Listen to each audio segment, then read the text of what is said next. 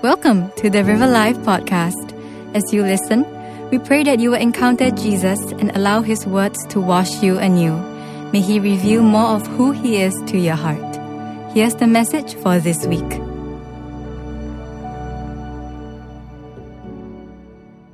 We really thank God for what He has done over the 21 days. And I know a lot of us have been touched. A lot of us, God has done a really wonderful work in our lives during the 21 days. And I think our prayer is that God will not just sustain the work, but God will continue to increase that work in your life so that you'll continue to grow more in the Lord. All right? Yeah. So today, we're starting part 2 of our series, In the Wake of Awakening. And I will try and finish this in 15 minutes. Okay? By the way, this week was Pastor's Appreciation Week. And we're anticipating all the belated wishes they're going to give us to thank us for all our hard work and all that will be coming in. You're right, Pastor Joachim? Yeah? Yeah. Yeah. Like, I see so many of my pastor friends, wow, they got so many wishes and all that. And then I look at our church. Wow, they must be still thinking. God's got so many things to thank for. So maybe this week we'll receive a lot. No, just kidding. Okay, why did I go there? Okay, anyway, we're doing a new series called In the Wake of Awakening. And one of the heart of the series, why we're doing part 2, is because we realize that as God does a work in our lives, you realize that the moment God touches someone, the enemy will come. And he's going to want to try to pull you down. He wants to try to bring you to where you were, or worse still, further down to where you were not before.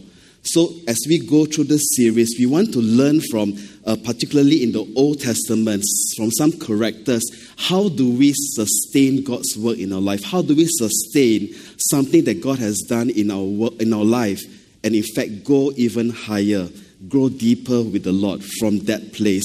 In other words, how do we live in a new normal such that our life is characterized by victory, is characterized by growth, and not by defeat. Okay, and that's the heart of the series. That's why it's called In the Wake of Awakening. Yeah? And so how do we sustain God's work, awakening in our lives, and live life in a new normal? So we'll look at some examples in the Old Testament. But for today, we're going to look at a woman. Okay? And the whole pulpit team decided that the best person to talk about woman is... Yeah, and we're going to look at the story of Hannah. And just give you a short introduction. For me, women have played a very big role in my life. Of course, I was born from a woman, right? Yeah, I married a woman. Yeah, and actually, a lot of my early influences for preaching, because when you started preaching, you need some models to follow, right? They were actually all women, right? And some of my favorite theologians are also women. So women play a very big role in the church as well as in society and in the world. And today we want to look particularly at this story of Hannah and what can we learn from her story in order to preserve and also to grow further in what God is doing in our lives. All right? So can I just say a quick word of prayer and then we'll start the message. Heavenly Father, we want to come before you once again. We come to your word because your word is life. Your word is light, teaching us how to walk, teaching us how to sustain what you have done in our lives, Lord. So today, even as we read the story of Hannah, Father, I pray that it will not just be my words, but Father, that it will be a word that is spoken in season from everyone that is sitting here, Lord.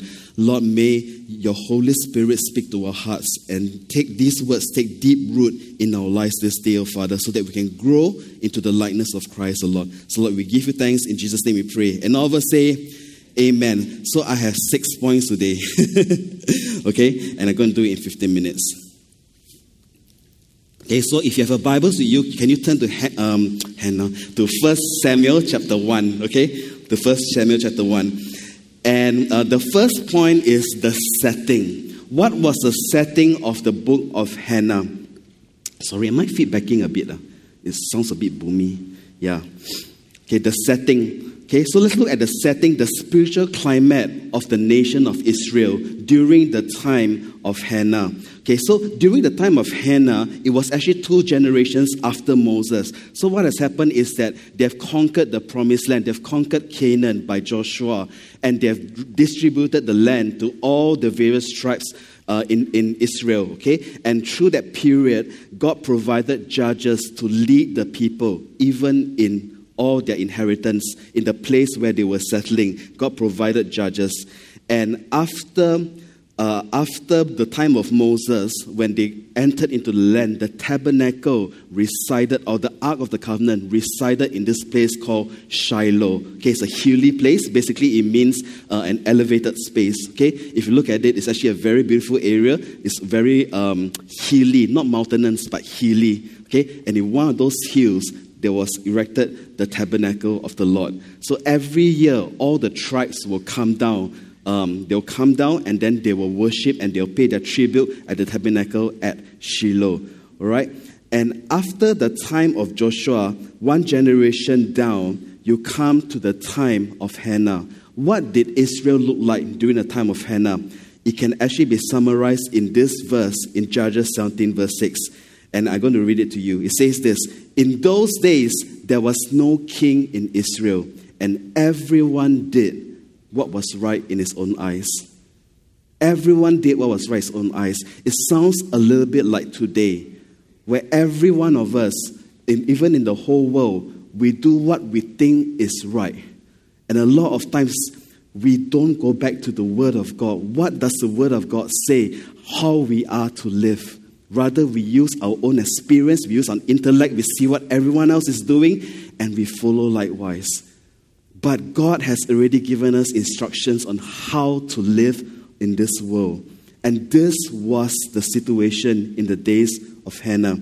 Just a short extraction from the commentary that I was using. It says this, that the Israelite society during the time of Hannah had become ethically pluralistic. Means they adopt different types of ethics, different types of moralities from the various nations. Because remember, the Israelites did not drive out all the inhabitants of the land, and they lived with them. And as a result, there was a pollution of culture, pollution of morality. Okay, and everyone was doing whatever seemed right in his or her opinion. Without righteous leadership, the nation was perilously close to ruin. All right? It is in this setting that the story of Hannah begins in 1 Samuel chapter 1. And I want to bring you there. Okay? So, let's meet the family of Hannah. Okay, let's go to verse 1 to verse 2. And it says this: "There was a certain man of Ramathaim Zophim of the hill country of Ephraim, whose name was Elkanah, the son of Jeroham, son of Elihu, son of Tohu, son of Zuph, and Ephrathite." Okay? Wow, all these names sounds a bit like the Yong Tau Fu, okay? But anyway, verse 2, he had two wives, okay? The name of the first one was Hannah, and the name of the other was Peninnah, okay? And remember this, it's a different day, it's a different culture, and Elkanah had two wives. It's unimaginable for us today, right? But in those days, it was pretty normal, okay? Elkanah was the husband. Okay, and the first wife is Hannah, and in the Hebrew, it's actually pronounced as Hannah. Okay, Hannah. Okay, because when the mother gave birth, okay, and the baby girl came out, and then the husband came and asked, "Is it a girl?" And then the wife said, "Hannah, Hannah, Hannah." So her name is Hannah. Okay. Okay, first wife, Hannah, and the name Hannah actually means favored one. Okay, this is important to remember for later, okay? The name Hannah means favored one, the one that has received grace. The one that has received grace. And the second wife is called Peninnah, and it's very interesting. Her name actually means coral, as in the sea corals, okay? But most likely, what it means is that she had beautiful hair, okay? So Elkanah saw she got beautiful hair and married her as second wife. And one of the possible reasons why he married a second wife was because the first wife was barren. Okay, but we'll come to that in a little while. So, point number 2, what is the situation here? What is the situation? Let's look at the situation. Verse 1b, and Peninnah had children, but Hannah had no children. Okay, that's the situation. Verse 3, now this man used to go up every year, year by year, from his city to worship and to sacrifice to the Lord of hosts at Shiloh, where the 2 sons of Eli, Hophni and Phinehas, were priests of the Lord. On the day when Elkanah sacrificed, he would give portions to Peninnah his wife and to all her sons and daughters. But to Hannah he gave a double portion because he loved her, though the Lord had closed her womb. Verse 6, and her rival used to provoke her grievously to irritate her because the Lord had closed her womb. So it went on year by year.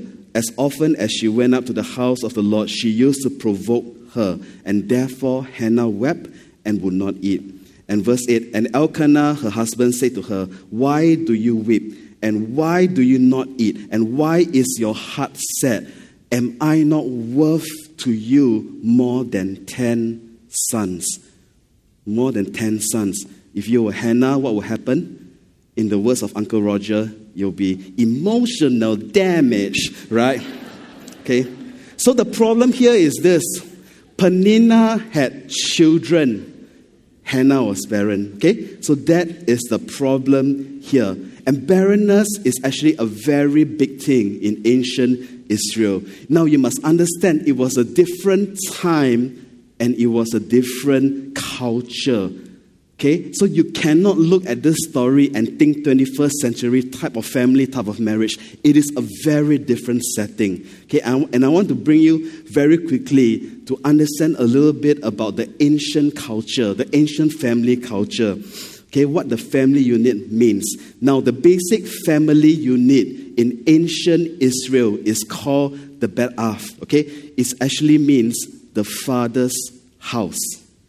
The father's house. And this basic family unit consists of the father, which is the patriarch of the house, okay, the wife or wives, unmarried children, the married children, the sons and their wives, any concubines the patriarch may have, the servants, laborers, slave, foreigners, all these constitute the family unit.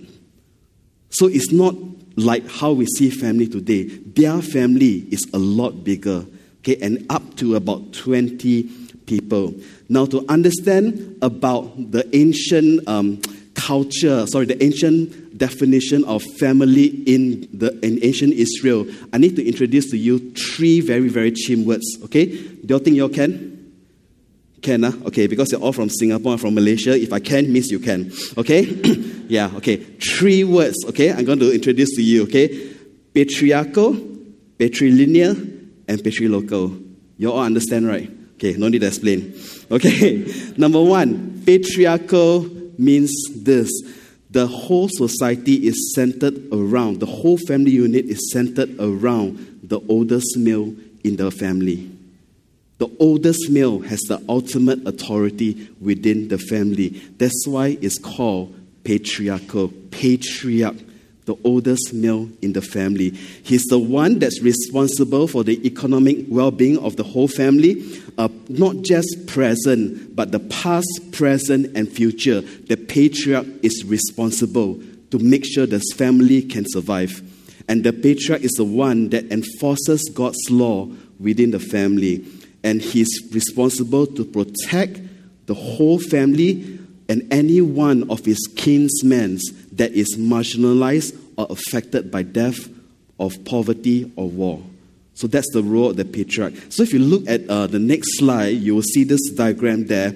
You will see that in ancient Israel, this is what it looks like. You have the patriarch and his family. And in Israel, there's a lot of patriarchs and families. And within a group, it is called a clan of the same type of people, and they intermarry, they keep things close within the family. And then out of that, you have the tribe. And out of that, you have the different tribes becomes a nation. This is how society is structured in those days. Very different from 21st century Singapore, where we go by households, by individuals. It's very, very different in those days. Okay, so patriarchal, the oldest male in the house is the most important, is the ultimate authority. Second term, patrilineal, it has to do with inheritance. It has to do with resources. It means that whatever resources, inheritance that you have, you keep it within the clan. You don't bring it outside. Remember, their inheritance is not in DBS, that I hope is working by today. Okay? It's not in DBS. It's not in the bank. Their inheritance is in terms of your flock. It's in terms of your crops. It's in terms of your water wells. These are the things that keep the family going because it's about survival. So the patriarch is responsible to make sure that the next generation and this generation has access to all these things. So he formed alliances through marriages, okay, with other tribes, with other fellow clan members, and they intermarry because the goal is to form alliances so that we can have shared resources. We can combine our water wells, we can combine our crops, and both families can benefit. Okay, and it's very interesting. To be connected to family in those days is everything. It's your survival. Because if you're not connected to a family, you lose access to all these things that can keep you alive. And that's why the Bible, in the book of Deuteronomy, says to take care of the widows and the orphans. Why? Because they have no access to all these resources. Isn't God amazing? He looks after those that are forsaken, even in the Old Testament. And it's very interesting, now that you understand that one of the symbols of resources in the Old Testament is the well. Do you remember the story of Hagar and Ishmael? Right? Sarah sent away Hagar and Ishmael because she didn't want them around because Isaac is already born. And what happened was this: they went into the wilderness and they ran out of water. What did God provide for them? Anyone can remember? Anyone can remember? What did God provide for them? Vending machine? No. There were no 7-Elevens. There's no Grab food in the middle of the desert. God provided them. It says in Scripture that the Lord lifted up the eyes of Hagar, and Hagar saw a well. A well. What does a well symbolize? It symbolizes resource that belongs to a family. So God is in essence telling Hagar that, hey, you may be forsaken by Sarah and Abraham, but to me, you are still family. This is my resource and I'm sharing with you. The symbolism in the Old Testament. Okay, so patriarchal, patrilineal, and number 3, patrilocal. So the extended family shared a living space together. If you can see the next slide. Okay, they will build their houses next to each other, and the whole purpose, remember, is survival and to keep the resources within the clan. Okay, and the family, extended family, the various marriages after they get married and all that, they will have their own houses, but it's all within the same area. And they stay together in this compound in life. And in death, they will all be buried in the family tomb. You have one place of burial, okay? And you don't need to go and purchase it. It's already there. It's called the family tomb. That's why if you look at the archaeological news in Israel today, you go and see whenever they discover a tomb, it is never an individual's tomb. It's always a family tomb. Because you live together in life, and in death, you are buried together. Okay? So, why was Hannah's barrenness so affected her so much? Okay? And this is a question that we need to understand in order to fully appreciate her story. Okay? In those days, the woman's only link to the economy and to the legal system in society is through the man. Without a man in her life, she had no access to all these things. She becomes a widow, and a widow has no link to any resources. You have no link to the economy, nothing. You have no status. Okay? So therefore, for a lot of women in ancient Israel, marriage and motherhood was not just sentimental. I don't marry you simply because I'm in love with you. I marry you because it is a survival issue. And by the way, in ancient Israel, marriage is not a decision of the individual. It's a decision of the whole family. Because it has to do with resources. It has to do with who am I sharing my resource with. Because when we get married, the resources are combined. And I am responsible for the other party as well, the other family as well, as much as they are responsible for my family. So in ancient Israel, marriage and motherhood is not just sentimental. It is something like a career track. Everybody wants to be a mother. Everyone wants to be married. Okay? So marriage and motherhood was a big thing for ancient Israelite women. Okay, and we'll come back to this a little bit. Okay, so Hannah was barren. Let's come back to her story. Hannah was barren, and Bible says she was gravely oppressed by Peninnah. In fact, the verse that we just read, it says this, that Hannah was provoked grievously by Peninnah. Peninnah provoked her grievously to irritate her. And this happened year after year after year. It says this, it went on year after year, and as often as she went up to the house of the Lord, she used to provoke her. Now, there's some things which are lost in translation that we don't get in the English Bible because it's written in Hebrew, the original language, right? In Hebrew, the word provoke, which is kas, okay, it is actually a verb. Now, there's different types of verbs in the Hebrew language, okay? The normal verb is the kal verb, which is like provoke, for example, okay? But in this particular verse, the verb that is being used is what we call a PL verb, okay? PL has it has to be read differently. It has to be read with extra intensity. For example, let me give you an example, okay? So if I use it as a normal kal verb, right, I will say, I kill Pastor Thomas. I kill, okay? It's very normal in English language, right? But if you use a PL verb, I cannot use the word kill. I have to use a word with exaggerated impact. For example, I slaughtered Pastor Thomas. I massacred him. Can you get that? The impact is so much different. So when it says that Peninnah provoked Hannah, it's not just a provoke. It was provoked so intensely towards her that Hannah broke down. The intensity is missing in this text. Okay? So when you read the original Hebrew, you realize that actually it was such an intense thing that Peninnah was doing towards her. And that's why it affected Hannah so much. She probably talked down to her, spiked her, hey, what's wrong with you? Everyone is getting pregnant. What is wrong with you? Why are you barren?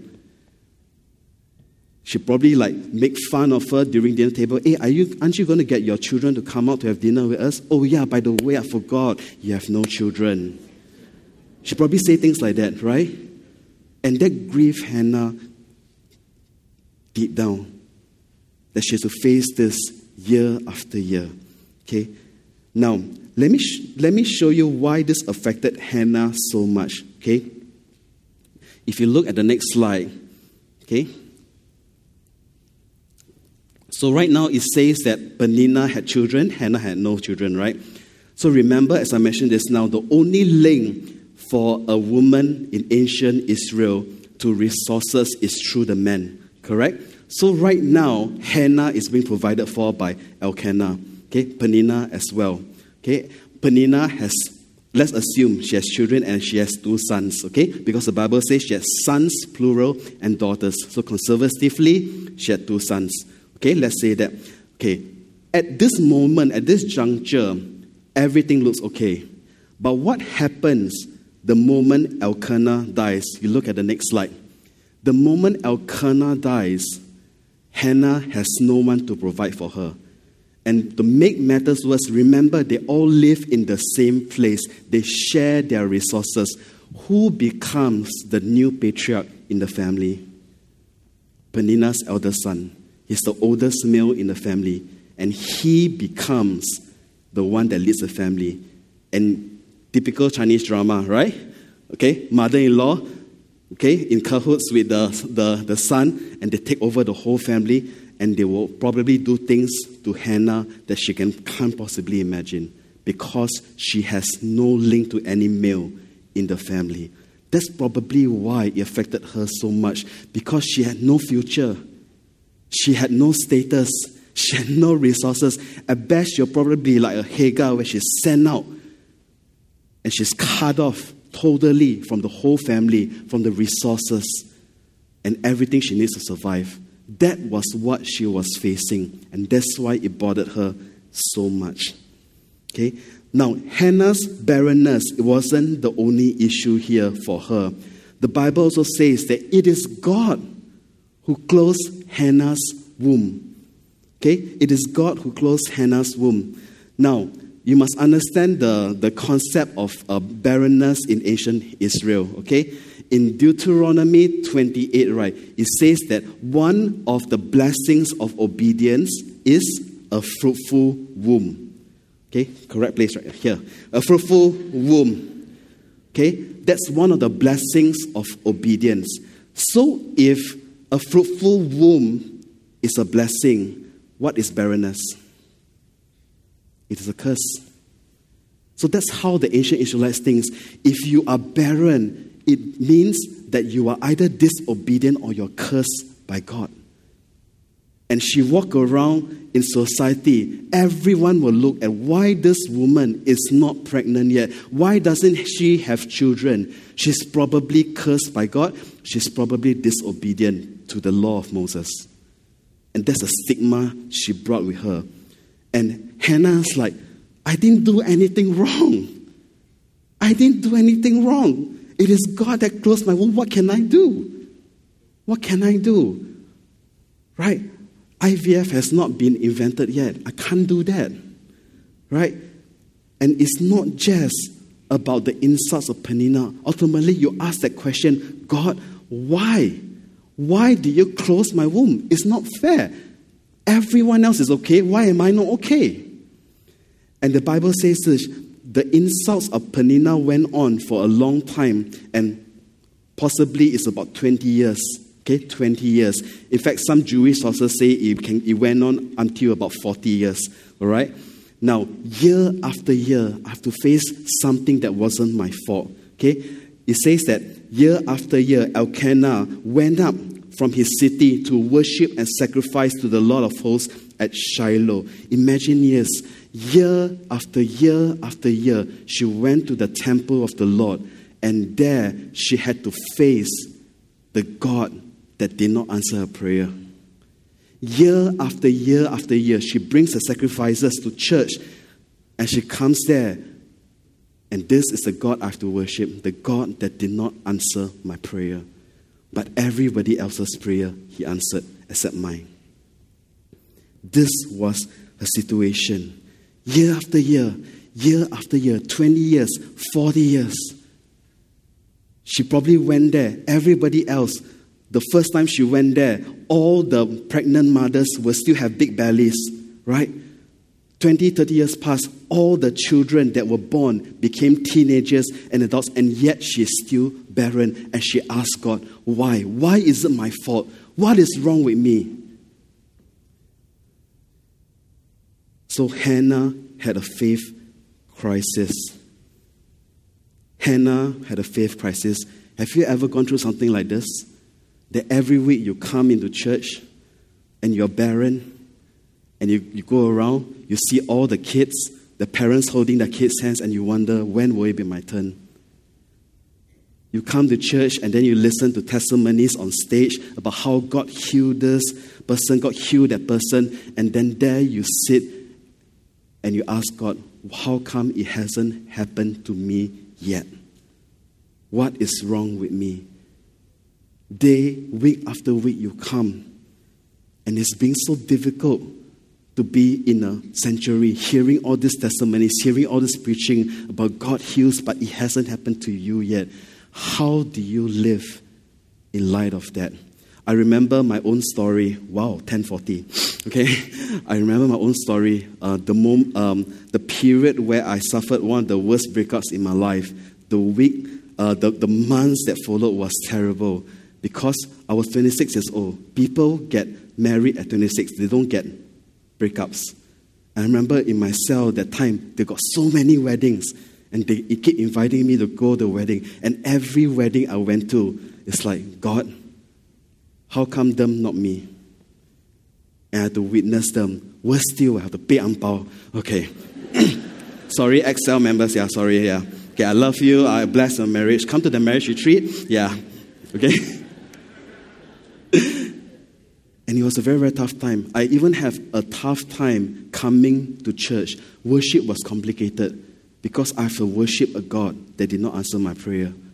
I have to worship a God that we sing about, God is great, God is sovereign, but I don't see that in my life. How do I live? And you know what? My reflection over the years is this. Whether you're married or single, there's no difference.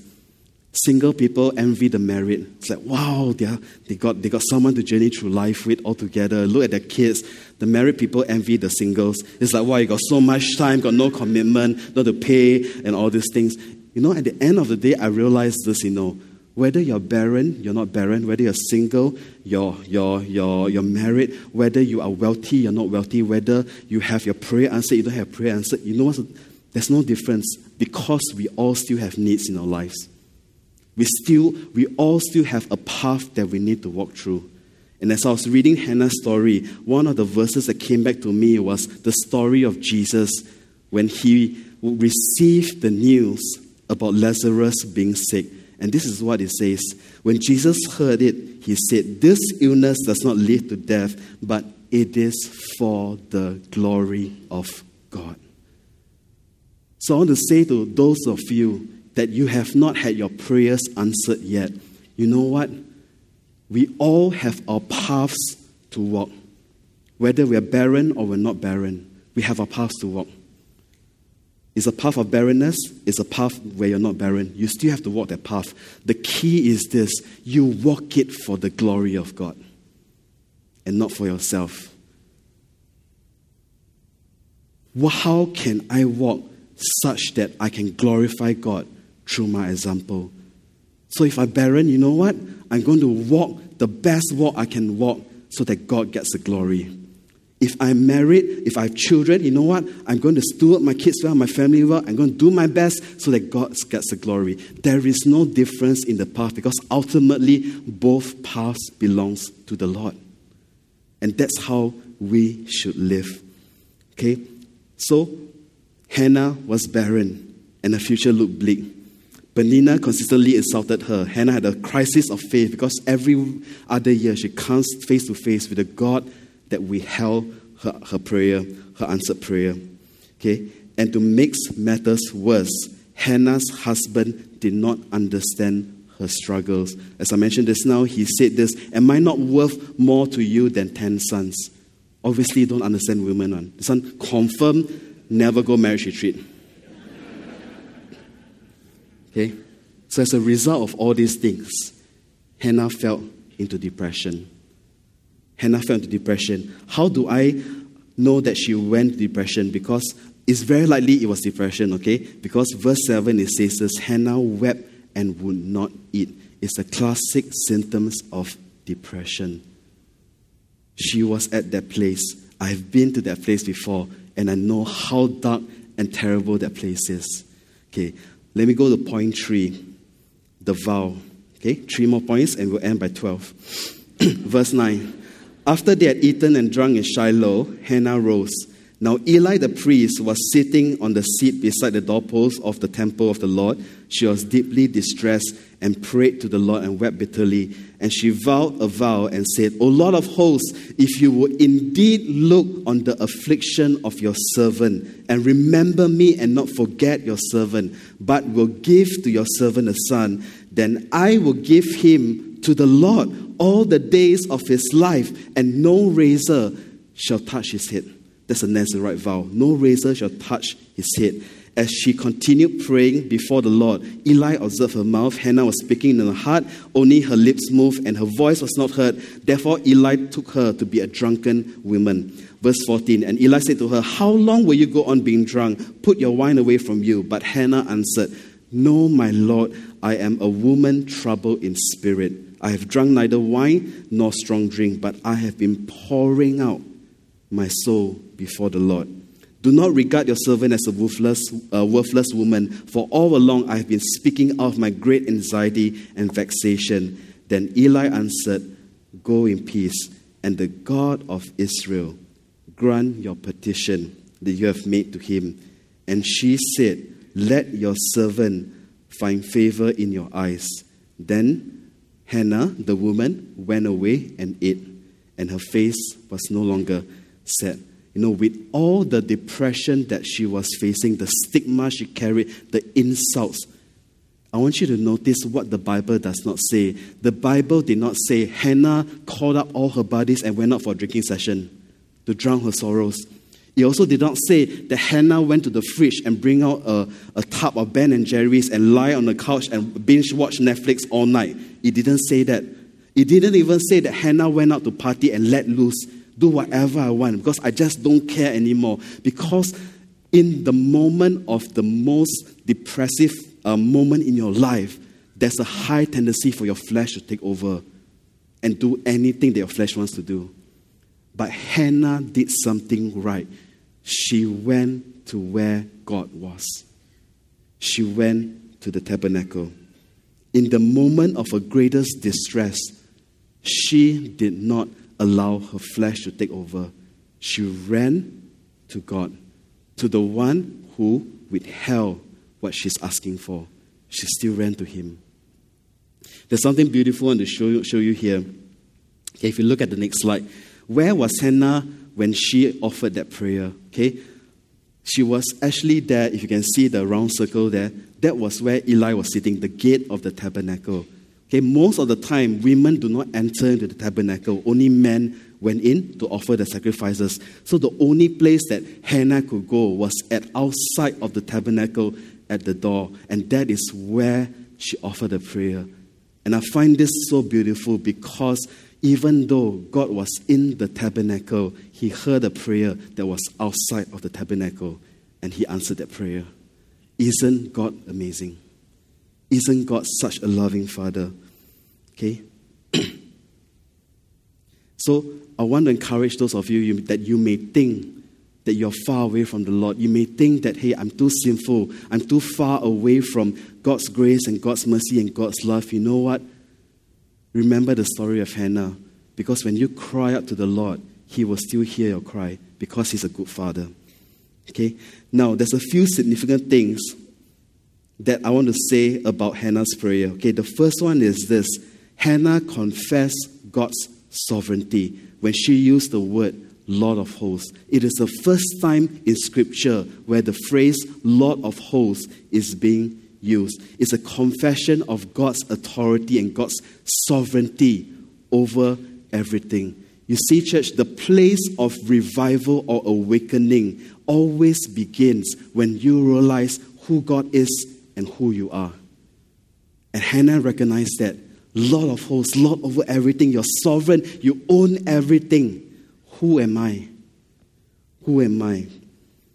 Okay, so Hannah confessed God's sovereignty. And the second thing that's interesting is this. Hannah's prayer is not just give me a son.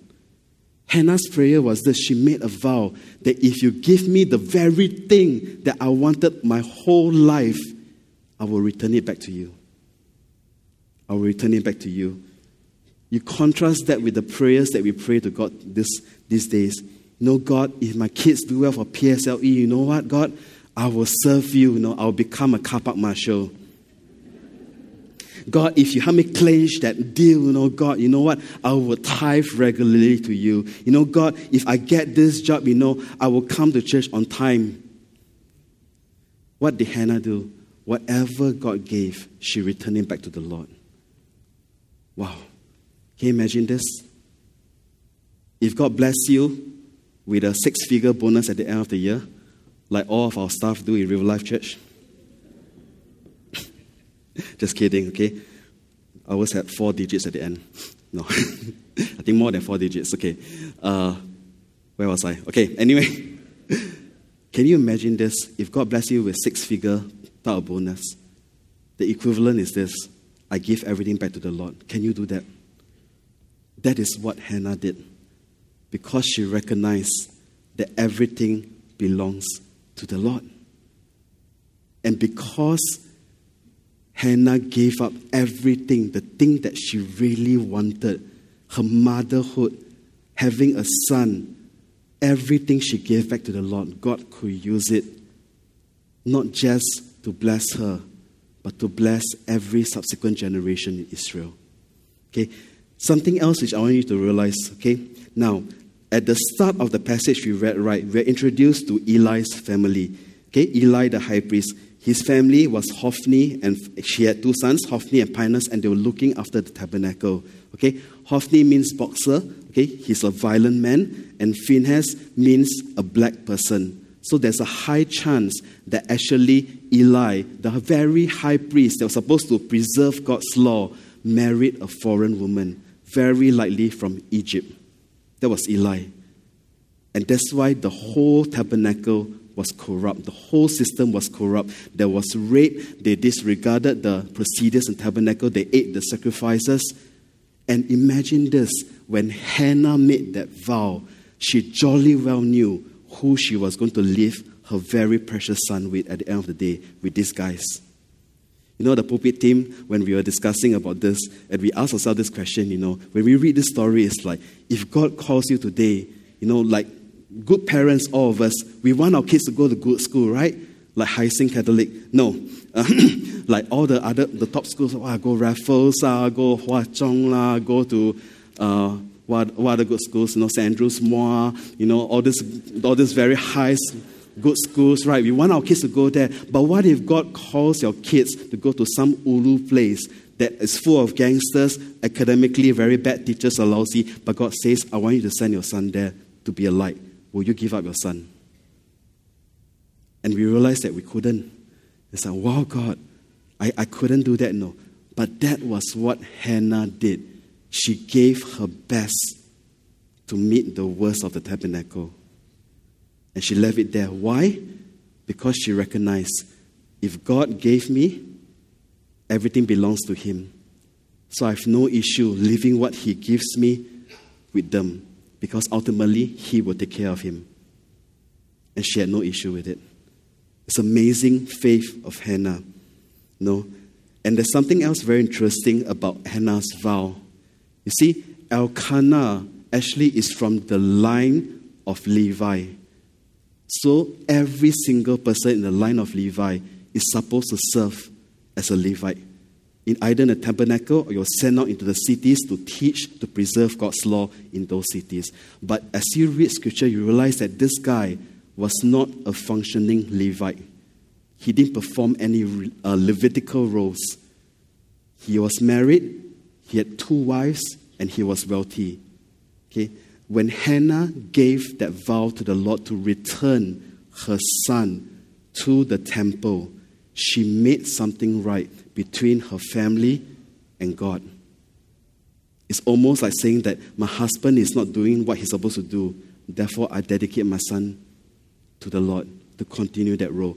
Something was made right that day between Hannah's family and God. And that's why, possibly why, Eli's word was this: go in peace. Shalom was given that day.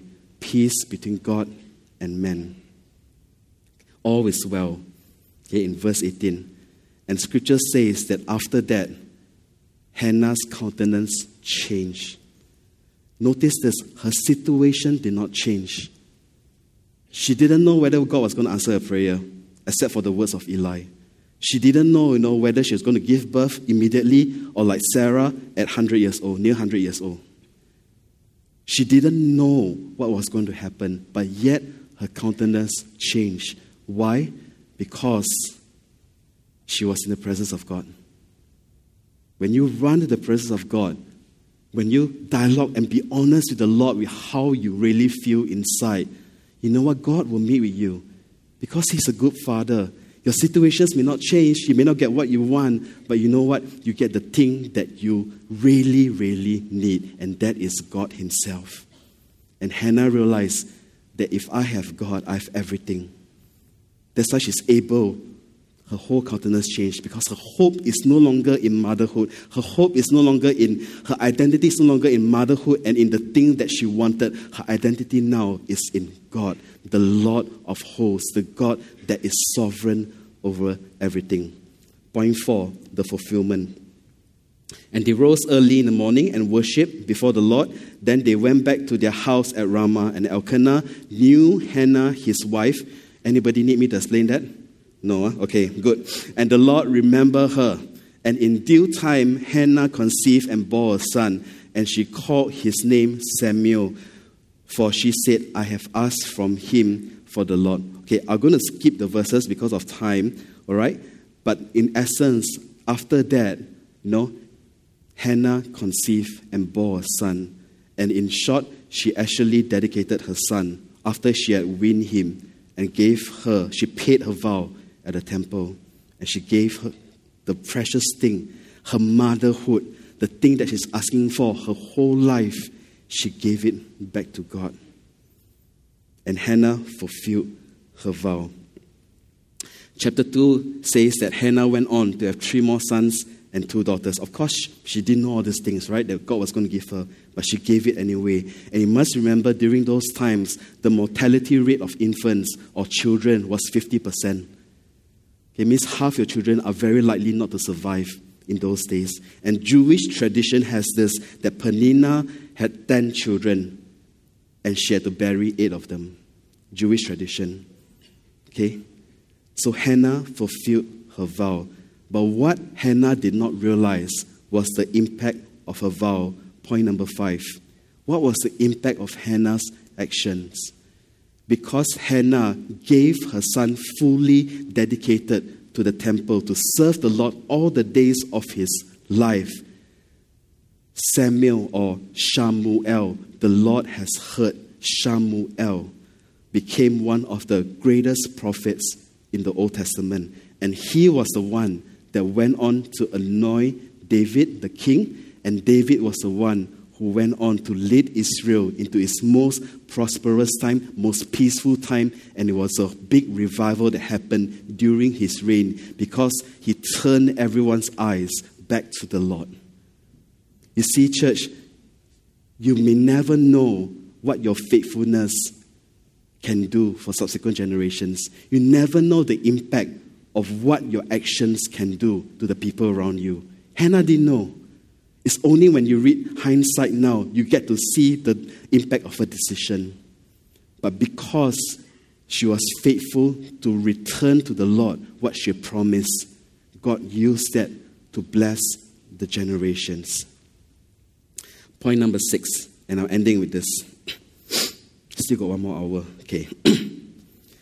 As I read this story, right, I was sharing the pulpit team. Actually, when I look at Hannah, right, Hannah's story is not one of extraordinary faith, If you look at the story, she's very normal. She reacted how all of us would have reacted. When you are struck with insults, with difficult situations, most of us will be depressed. Most of us would be in a very, very bad place. We'll cry, we would weep, we will question God week after week. And that was Hannah's story. So what makes her story so amazing? You see, the hero of Hannah's story is not Hannah.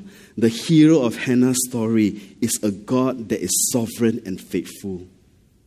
A God that lifts up the lowly, those who cannot care for themselves, those who stand outside of the presence of God. He is that God that hears the prayer. He is the God that listens to their cry, that knows what they're going on and says, I will be a father to them.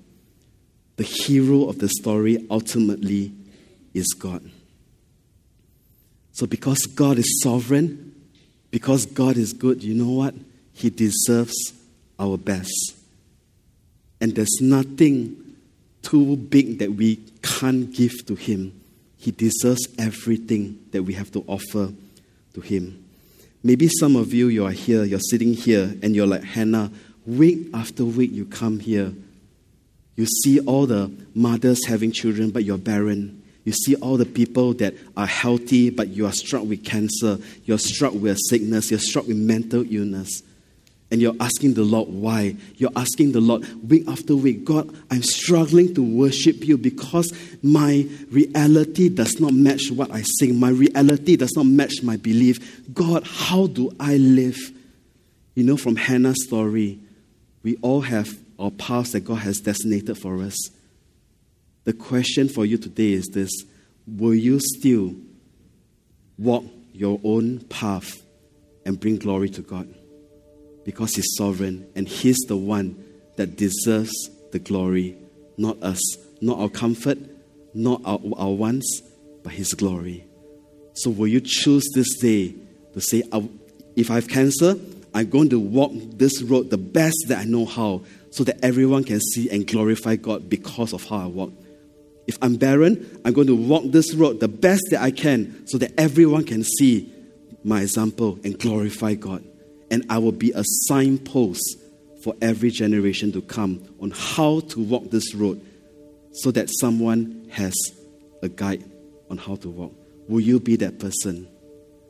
You know, I believe for us as Christians, we are like everybody else in the world. We go through difficult times. We go through difficult conditions. But the difference for us as Christians is this: that we have something in us that's unshakable, and that is Christ in us, the hope of glory. And because you have that, you have the strength, you have the ability to walk a road victoriously, even in the midst of barrenness.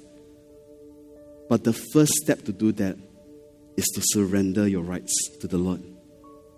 And say, God, everything I have belongs to you. Everything I have is for your glory. Even my health is for your glory. My barrenness is for your glory. My cancer is for your glory. Teach me, Lord, to accept that, to recognize that you are sovereign and I'm here. I belong to you. I have no right to demand. I have no right to say that this is what you owe me, because I belong to you. And teach me what it means to walk this path to glorify your name. So as we sing this song in closing, I want to invite you, those of you who struggle with unanswered prayer, to come before the Lord and say, God, I'm ready to surrender this area of my life of unanswered prayer. And I'm ready to say, God, teach me to walk this road for your glory and not my comfort and not my wants. And as we sing that Jesus is our one thing this day, would you say that, no, God, at the end of the day, the thing that really matters is not so much my health, it's not so much my career, or even the barrenness or having a child, being a mother, being a father. The thing that matters the most in my life is having you. You are my one thing, God. You are my one thing. So can I invite all of us to rise as we sing this song in closing? Thank you for listening to the River Life podcast. We hope that you've encountered Jesus through the Word. If you'd like to connect with community or find out more about River Life Church, find us on Facebook, Instagram, or head on over to riverlife.org.sg. God bless and have a great week ahead.